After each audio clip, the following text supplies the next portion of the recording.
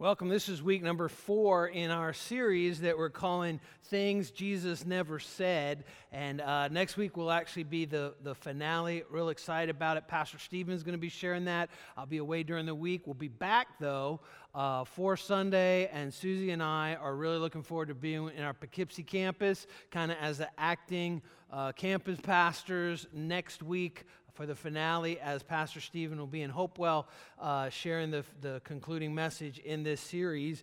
And really the whole background to it is we're looking at things that people kind of think that Jesus said, but the reality is he said exactly the opposite. So sometimes when you look at what he didn't say, it helps us understand what he actually did say. And so big shout out to our Poughkeepsie campus. As I said, looking forward to being with you next week. And so many joining us online, especially during the summer vacations. This is the 4th of July week, and so many people in and out. Our online campus is there, so you can continue to connect and track along with us, even if you're unable for some reason to make it to one of our 3 services on Sunday. So we love you guys. It's one church, many locations, and that's really the Valley Way. So 4th of July is coming up, right? And we know this, probably familiar with these words, these classic words in American history from our Declaration of Independence that was signed July 4th, 1776. We hold these truths to be self-evident, that all men are created equal, that they are endowed by their Creator, shout out to God right there in the Declaration of Independence on our birthday. They're endowed by their Creator with certain unalienable rights. In other words, these rights are rights from God, is what the Declaration of Independence is saying. And it says what those rights are, that among these are life, liberty, and the pursuit of happiness. The pursuit of happiness. I encourage you, take some time, maybe if your kids are a little younger, gather them around you and just read through the Declaration of Independence on July 4th. It's a quick read. It's just amazing, the founding fathers, the clarity that they had about this nation that was being birthed literally as this declaration was signed July 4th, 1776. Happy birthday, America, coming up this week, by the way. But notice there in those words even, it says the right of life, liberty, and the pursuit of happiness, not the guarantee of happiness, not the gift of happiness. We all have, as American citizens, the right to go after it. But it doesn't mean we're all going to experience it. And so this kind of plays in, I think, in this 4th of July week. What I want to look at, something that Jesus never said, that again, many well-meaning Christians think he did say. And that is this: Jesus never said life is fair. He never said that. In fact, nowhere in the Bible does it say life is supposed to be fair. And yet there's kind of like a total misperception that is the teachings of Scripture, that it's supposed to be fair. And in fact, we're going to look at a parable, a story, if you will, today that Jesus told that really turns that whole idea of fairness topside down, turns it on its head. Because if Jesus said anything, he said life is not fair. And oh, by the way, we're going to find out God's not fair either. God's not fair, and life is not fair. So if you have your Valley app, go ahead and open it up, because we're going to read this long story, this long passage, and then we're going to spend probably really the rest of our time unpacking it together and dismantling this common misconception, and I would say deception. It's not just a misconception, it's a deception, that life is fair and God is fair. Because nothing could be further from the truth or reality. So go ahead and open up your Valley app, and you'll be able to follow along and also fill in the blanks. And it'll save your notes as well, that you can look back on this as well. So Jesus tells this parable. A parable is a story, made-up story, that is meant to illustrate kind of maybe a complex point, make it more simple, make it simpler. And here it is, Matthew chapter 20, verses 1 through 16. And we'll take some time and just unpack this together. And it starts out, it says, "For the kingdom of heaven is like," so time out. Jesus is saying, this is how God's kingdom is. This is what it means to, this is the way God rules. And in Matthew, he says the kingdom of heaven. And when he's telling this parable, other parables in the other Gospels, Mark, Luke, and John, it may say the kingdom of God is like.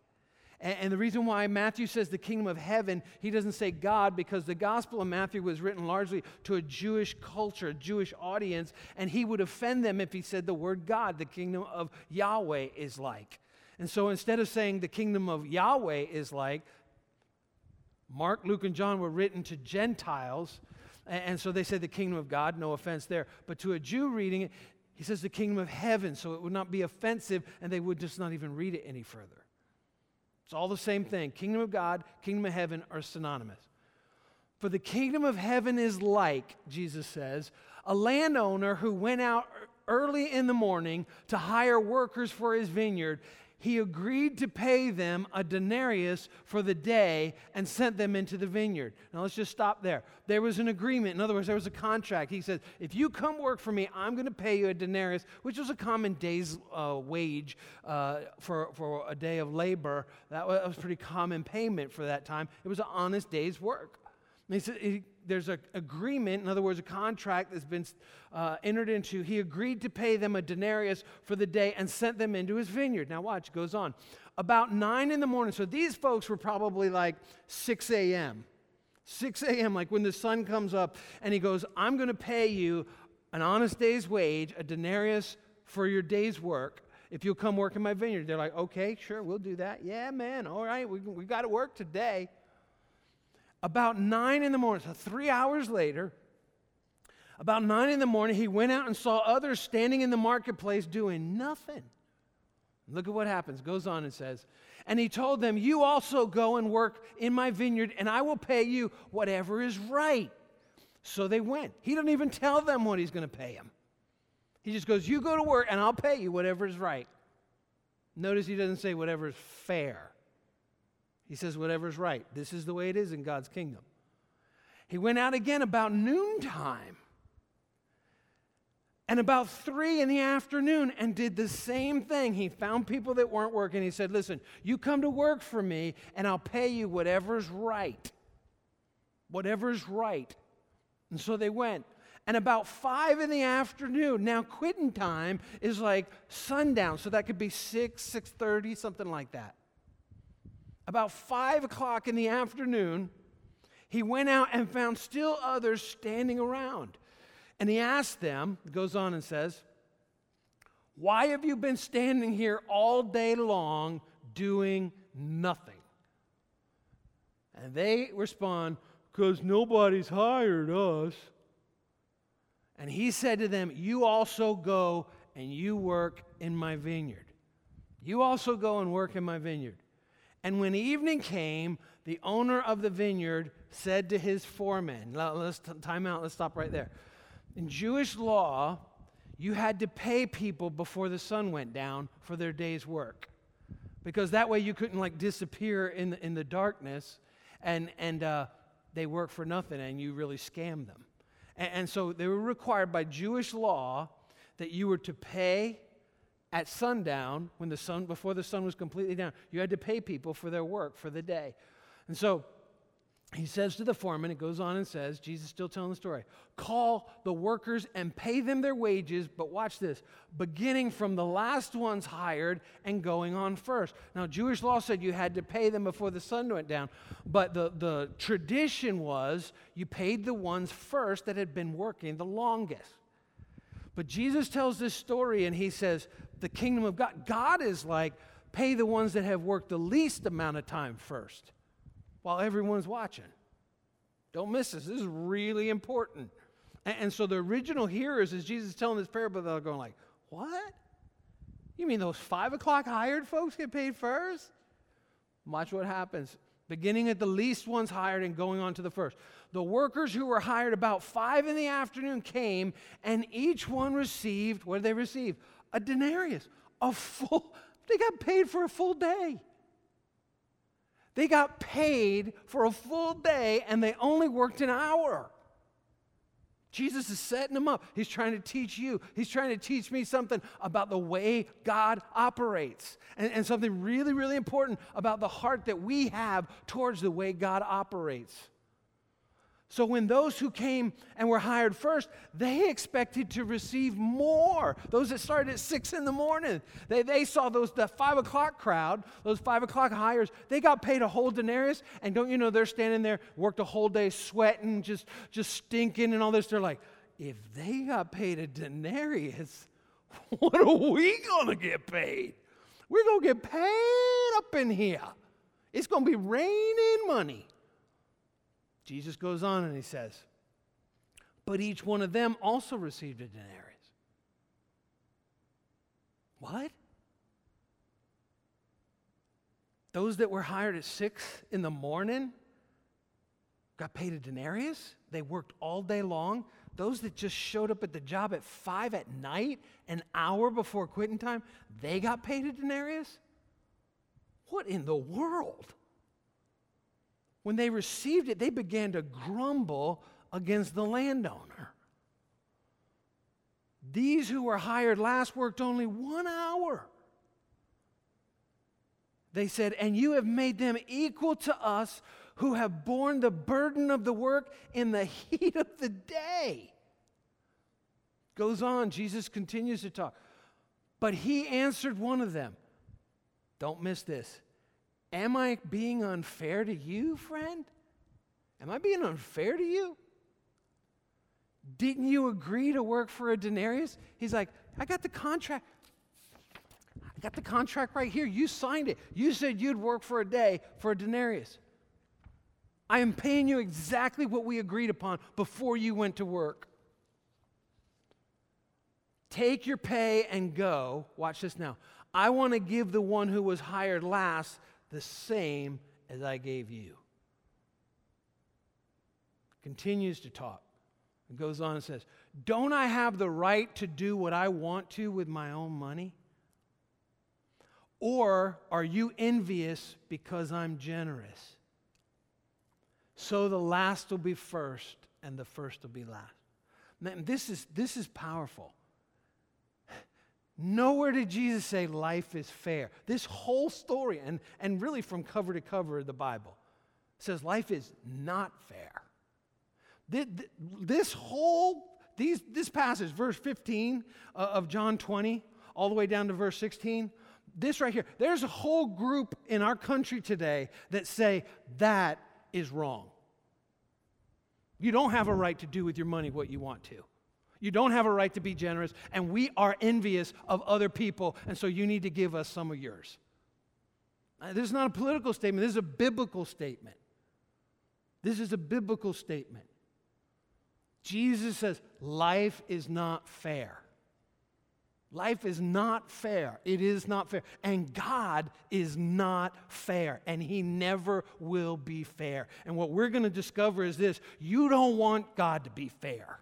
Because if God is fair, you lose, I lose, we all lose, and we will all be separated for eternity from Him in hell. If God's fair.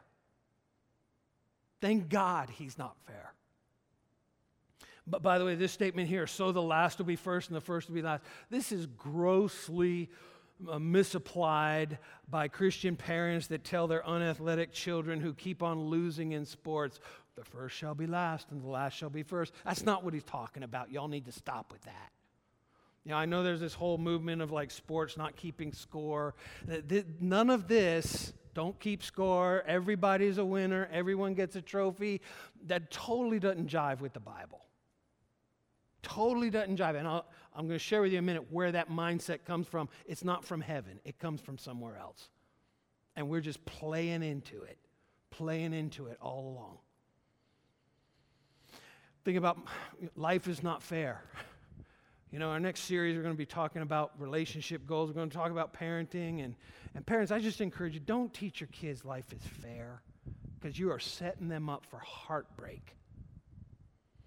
Life's not fair. I'll give you an example. My own kids have 3 daughters. They played sports in high school. One of our daughters earned 1 varsity letter. One of our daughters, same parents, All 3 came from Susie and me. One of our daughters earned 2 varsity letters. One of our daughters earned 5 varsity letters and would have earned 8 varsity letters if it weren't for 3 really traumatic knee injuries that she suffered.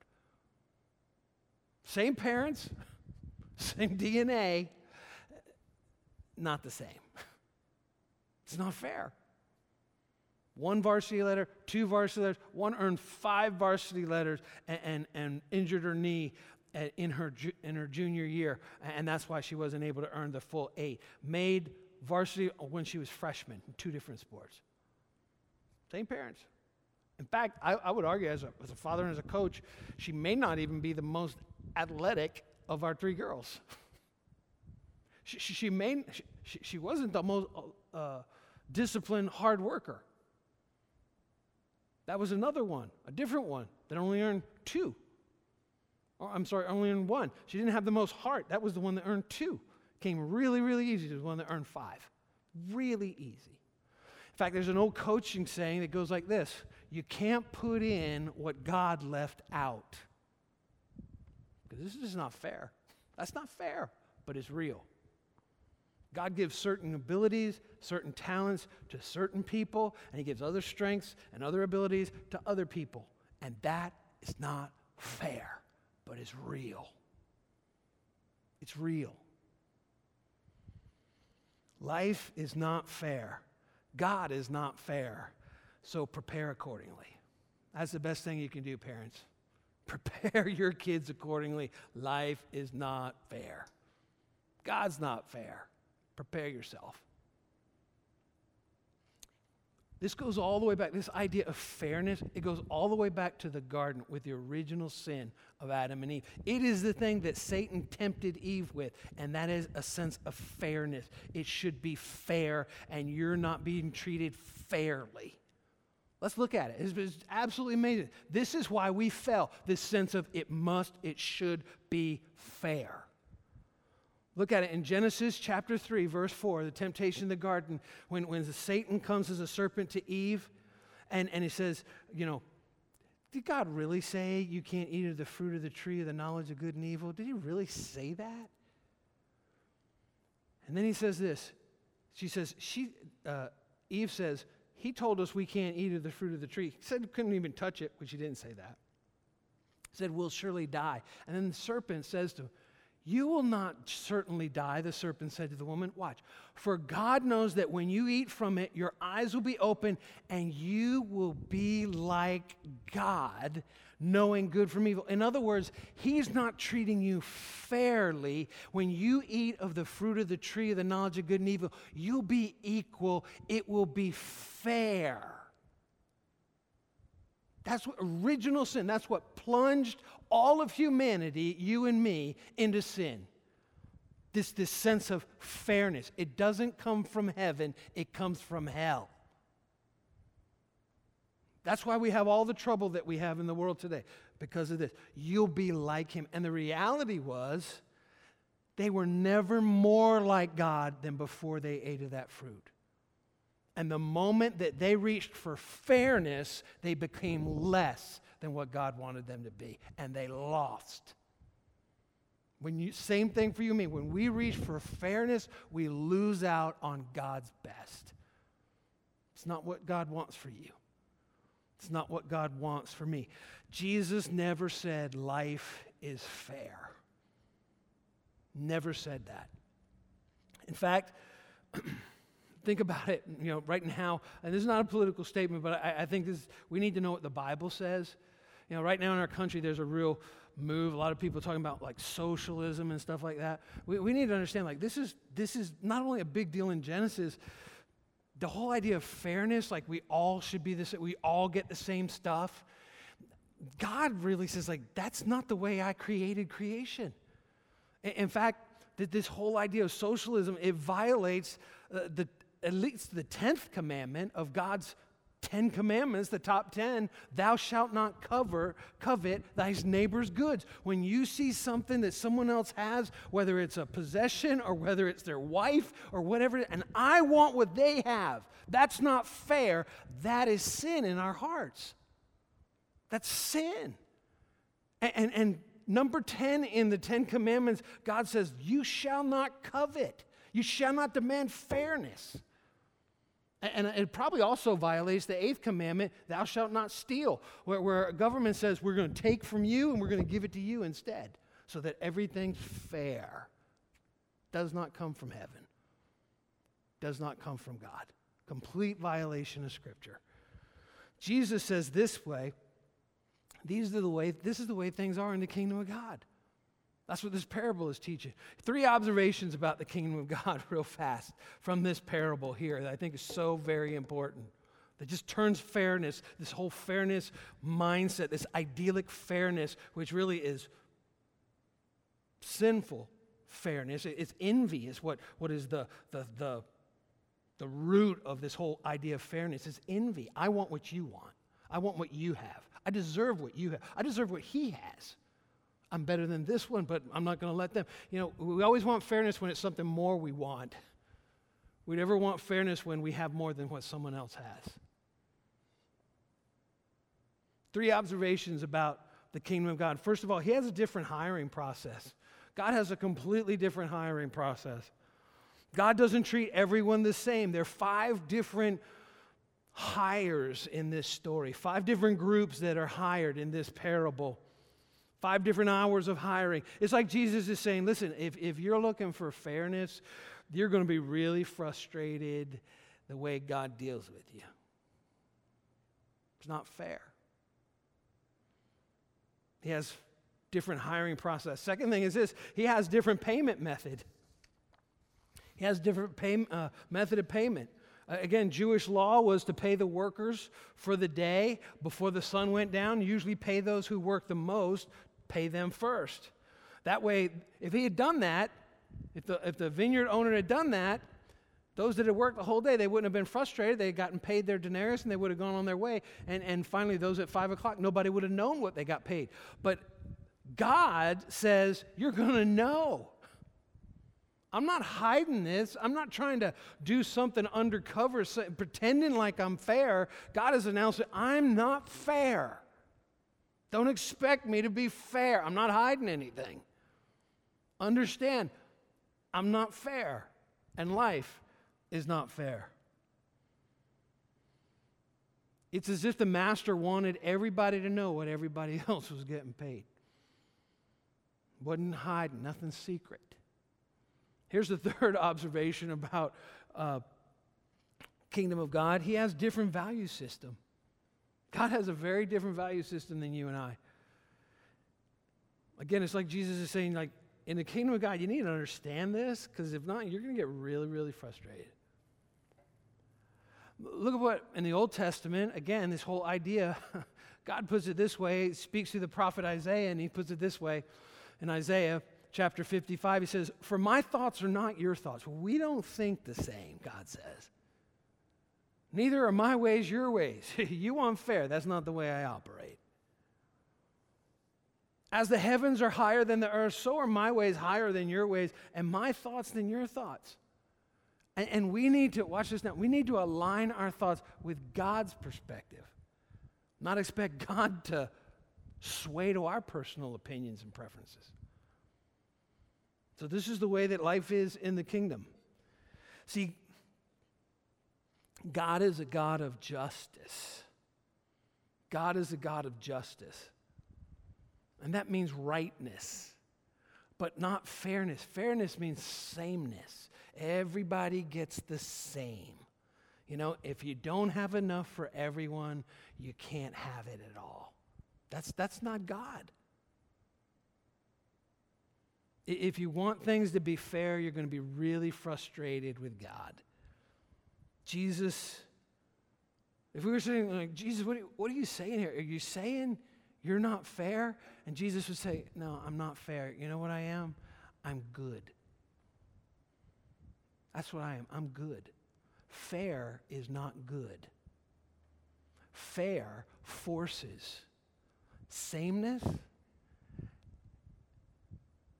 and completely ignores how God made each and every one of us unique with an incredible, unique plan and purpose for our life. And that is not fair. that's good. Jesus says, I'm not fair. I'm good. I'm good. God is a God of justice. It doesn't mean that there should be injustice. He's not unjust. He's all about the right thing, what's truly right, but not fairness, which is sameness. We all get the same pair of shoes, the same home, the same automobile, the same. We're all cookie cutters. Just look around you. We're all different. And that is not fair. That's really good. That's really good. And that's the teachings of Scripture. Because we're different. We're unique. Here's some fun facts about God's unfairness. You ready for it? Three fun facts about God's unfairness. First of all, He doesn't make us all the same. He doesn't make us all. We always want fairness as long as it's to our advantage. If it's going to, help us to get a leg up, we want fairness. But we never want fairness if it's to our disadvantage, if we're really honest. Let me put it this way. Have you ever been happy before at someone else's misfortune? Because we have this thing inside of us that says, yeah, they were cutting corners. They got what they deserved. They got what's fair. Our differences display God's goodness. He doesn't make us all the same. Another fun fact about God's unfairness, He doesn't agree with what we value. He doesn't agree with what we value. I love this quote, heard it many, many years ago by Anne Lamott. Don't agree with a lot of stuff that she says, but I love this quote. And she said, you can safely assume that you've created God in your own image when it turns out that God hates all the same people you do. If your perception of God is He always agrees with you, you know what? You're wrong. He doesn't value the same things we value. In fact, that's what it means to follow God, is that not that He aligns Himself with our opinions, we align our opinions with His opinions. One of the names for God is the Eternal One. Isn't that funny? I'm 51, expecting the Eternal One, the one who was and is to come, the Alpha and the Omega, the beginning and the end, expecting Him to agree with everything I believe. My 51 years of wisdom, the Alpha and Omega, oh yeah, Greg, I'm going with what you say. Instead, He's like, isn't that cute? You're just a little cute. You have no idea what you're talking about. Not picking on them, but millennial generation just feel like got the world all figured out. Just live a little bit longer. You'll realize there's a whole lot of stuff out there you can't control and you will never be able to change. He doesn't align Himself. He doesn't agree with our values. Here's the third thing. This is just really good preaching. This is what Jesus was talking about. He doesn't perform what we tell Him to do. He doesn't take orders from us. I remember one of my daughters, she was 2 years old. We'd put her down for a nap. And, in the afternoon, she'd say, Daddy, come here. And just having back and forth. She wasn't going to sleep. She wasn't listening to us, not doing what needed to happen. And a lot of it was because she needed a nap. And I remember one time I was home, it was my day off, and she's like, Daddy, come in. I was like, I'm not coming in here anymore. You need to take a nap. Closed the door, walked out. And then a couple minutes go by. Daddy, come here. Daddy, come here. I told you, get in this room, Daddy. And she's standing up in her bed. Get in here right now. And I walked in there, and here's this little 2-year-old feeling like she owns the world. And it just occurred to me, this is how we do God a lot of times. And I said, listen, when you're done with your little temper tantrum, Daddy and you are going to have a little talk.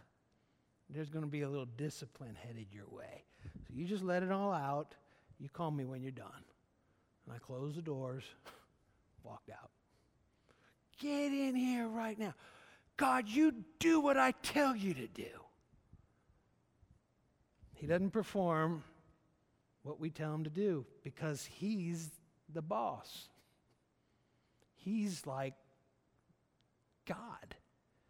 And would he be God if he just took orders from you and me all the time? And our infinite wisdom that we've gained, however old you are living on this earth. The eternal one. Could there be an answer for our constant craving for fairness? What's the answer? What's the answer for our constant craving of fairness? So let me ask you this question, and we'll get to the answer in a second. What's the answer to this constant craving? When we read that story that we just read there in Matthew, Matthew chapter 20, which group of hires do you relate to? Do you relate to the 6 a.m. hires?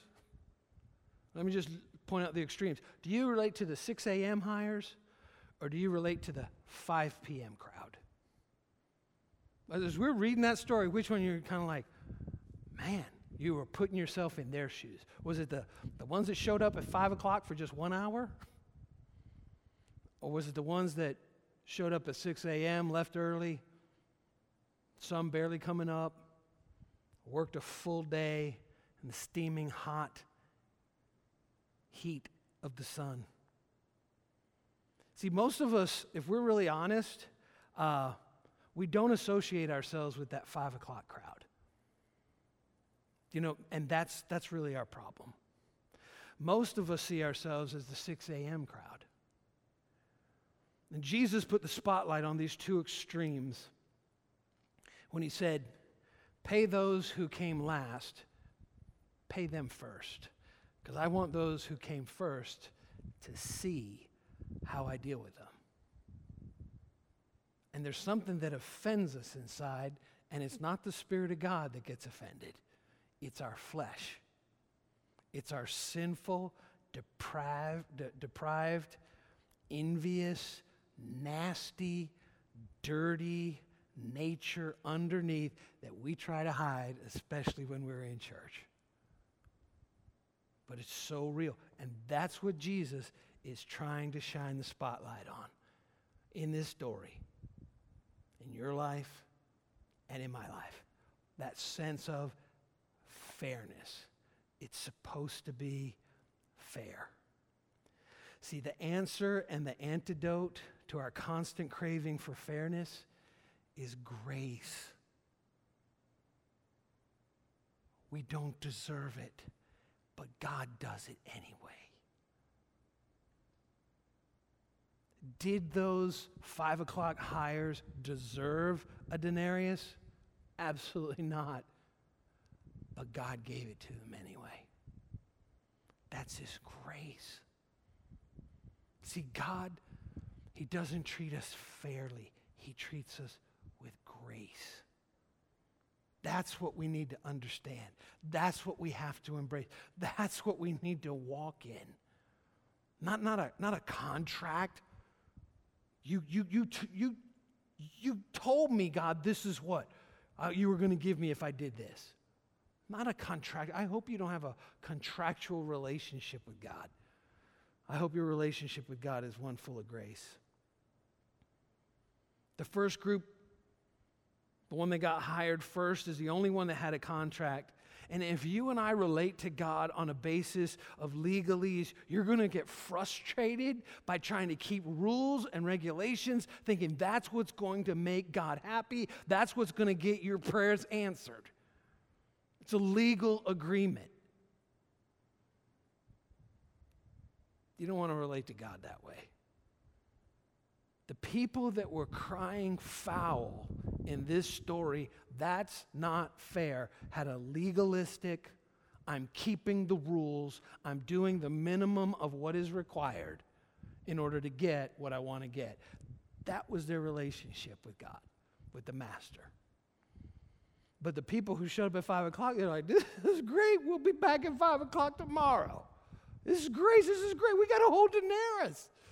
He paid us a whole day's wage for 1 hour. This is the greatest thing in the world. That's grace. And you know what? Grace, when we understand grace, do you know what that does in our heart? Not a sense of inflated fairness, but grace gives us gratitude in our hearts. I can't believe you did this. I was only here for a day, for an hour rather. I worked one, and this is what you did. Thank you so much. Thank you. We as followers of Christ, of all the people on the planet, our hearts every day should be filled with gratitude and thanksgiving. And our lives should be marked with humility because of what God's done for us. If we really understand it, not we want it to be fair. I don't want God to treat me fairly. I will be separated forever from him for all eternity if he treats me fairly, if he treats you fairly. I need God's grace. God's grace. Probably the greatest man to ever walk the planet, second only to Jesus Christ, was the Apostle Paul. The Apostle Paul who God used to start the church, really plant churches all throughout outside of the nation of Israel, the Jewish people. He wrote by the inspiration of the Holy Spirit, 2/3 of the New Testament. And you know what you write there, it's God's words. It can't be a lie. Greatest man next to Jesus Christ, second only to the one who was fully man and fully God. Listen to how Paul, being honest about himself, because it's scripture, listen to how Paul described himself and see if he sounds like he's the 6 a.m. crowd or he's the 5 p.m. hires. 1 Corinthians chapter 15, verse 9. For I am the least of the apostles. In fact, I'm not even worthy to be called an apostle after the way I persecuted God's church. He said, I'm the least. I'm not. He said, don't even call me one. Man, there's so many people that are so into the titles. That's all they want. They have no fruit, but they have these big old titles. Second greatest human being in the history of humanity says, I'm not even worthy to be called an apostle.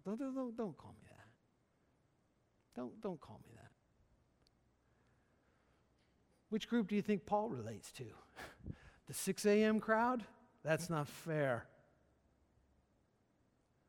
Or the 5 p.m. crowd? He goes on and says he's writing Timothy, again, scripture being honest about himself.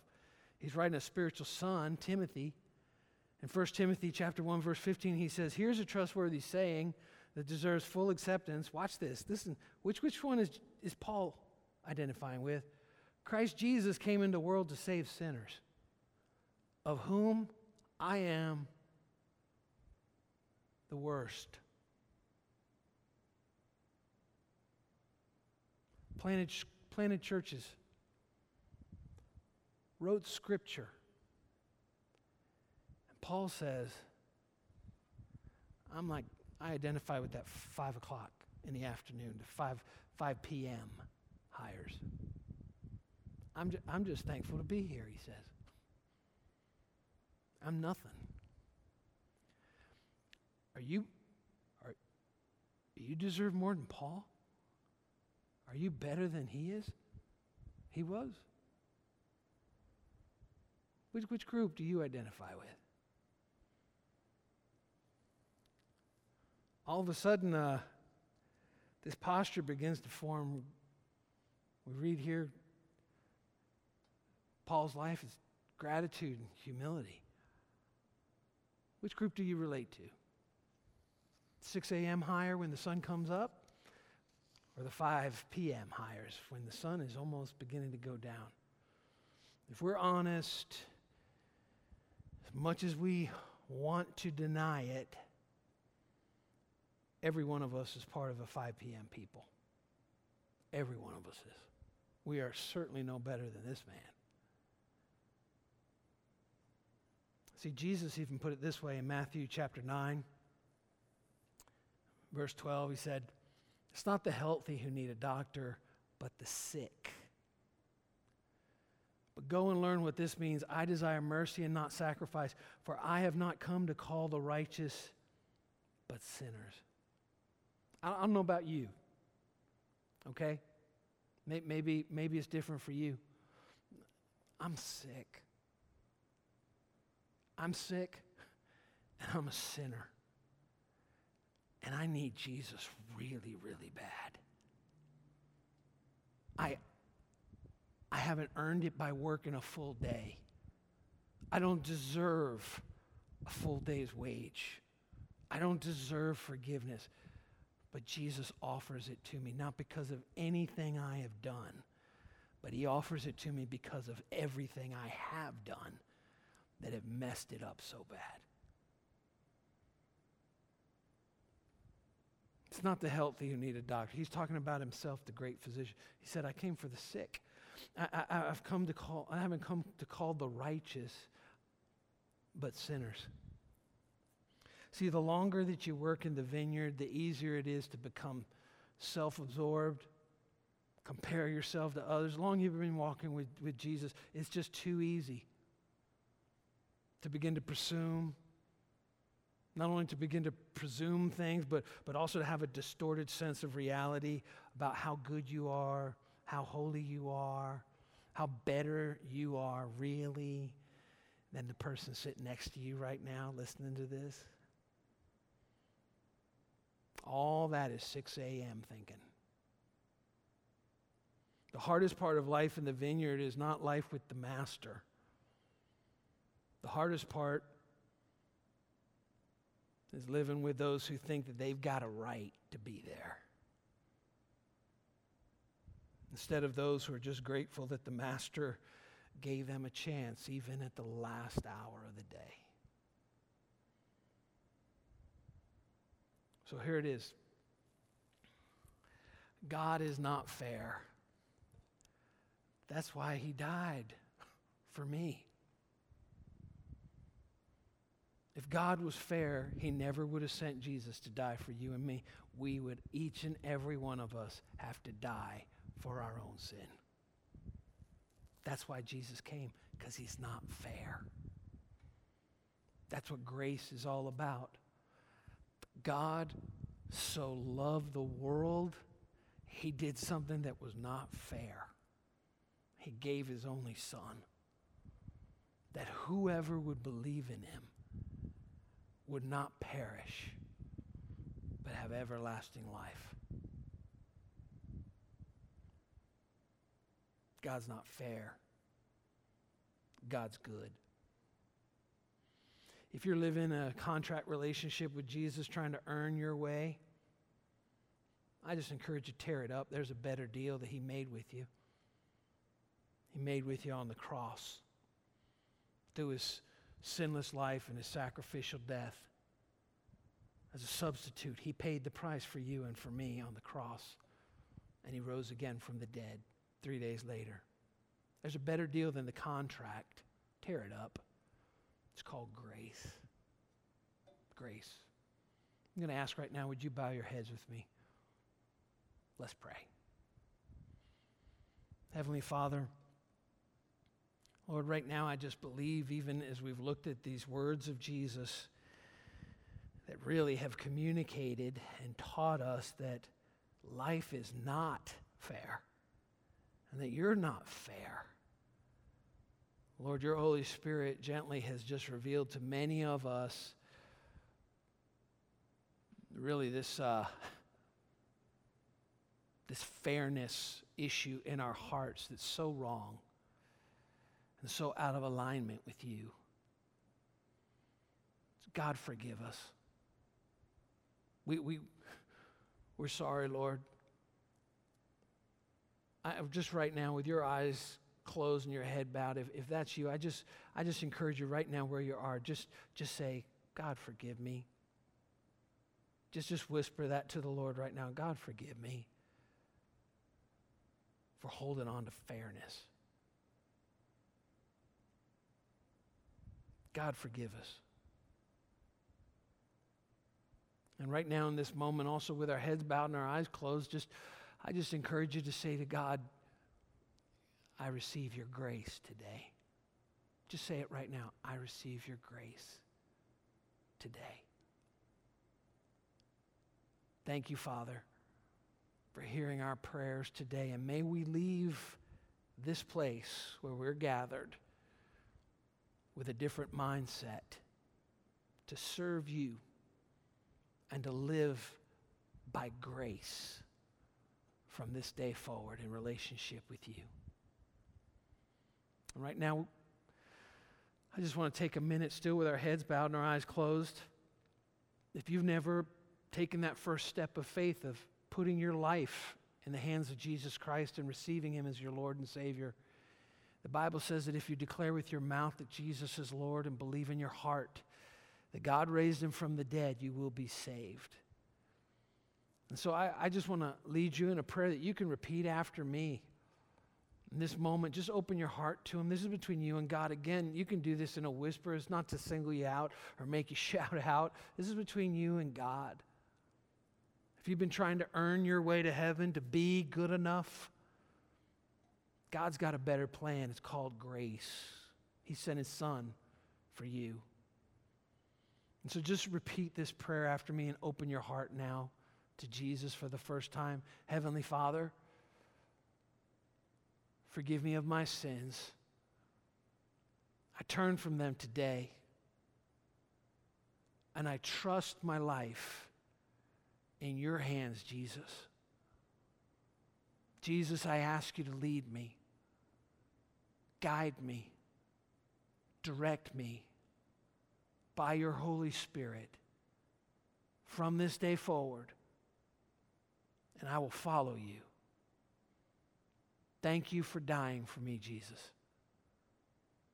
Thank you for paying the price for my sins. Amen. Amen.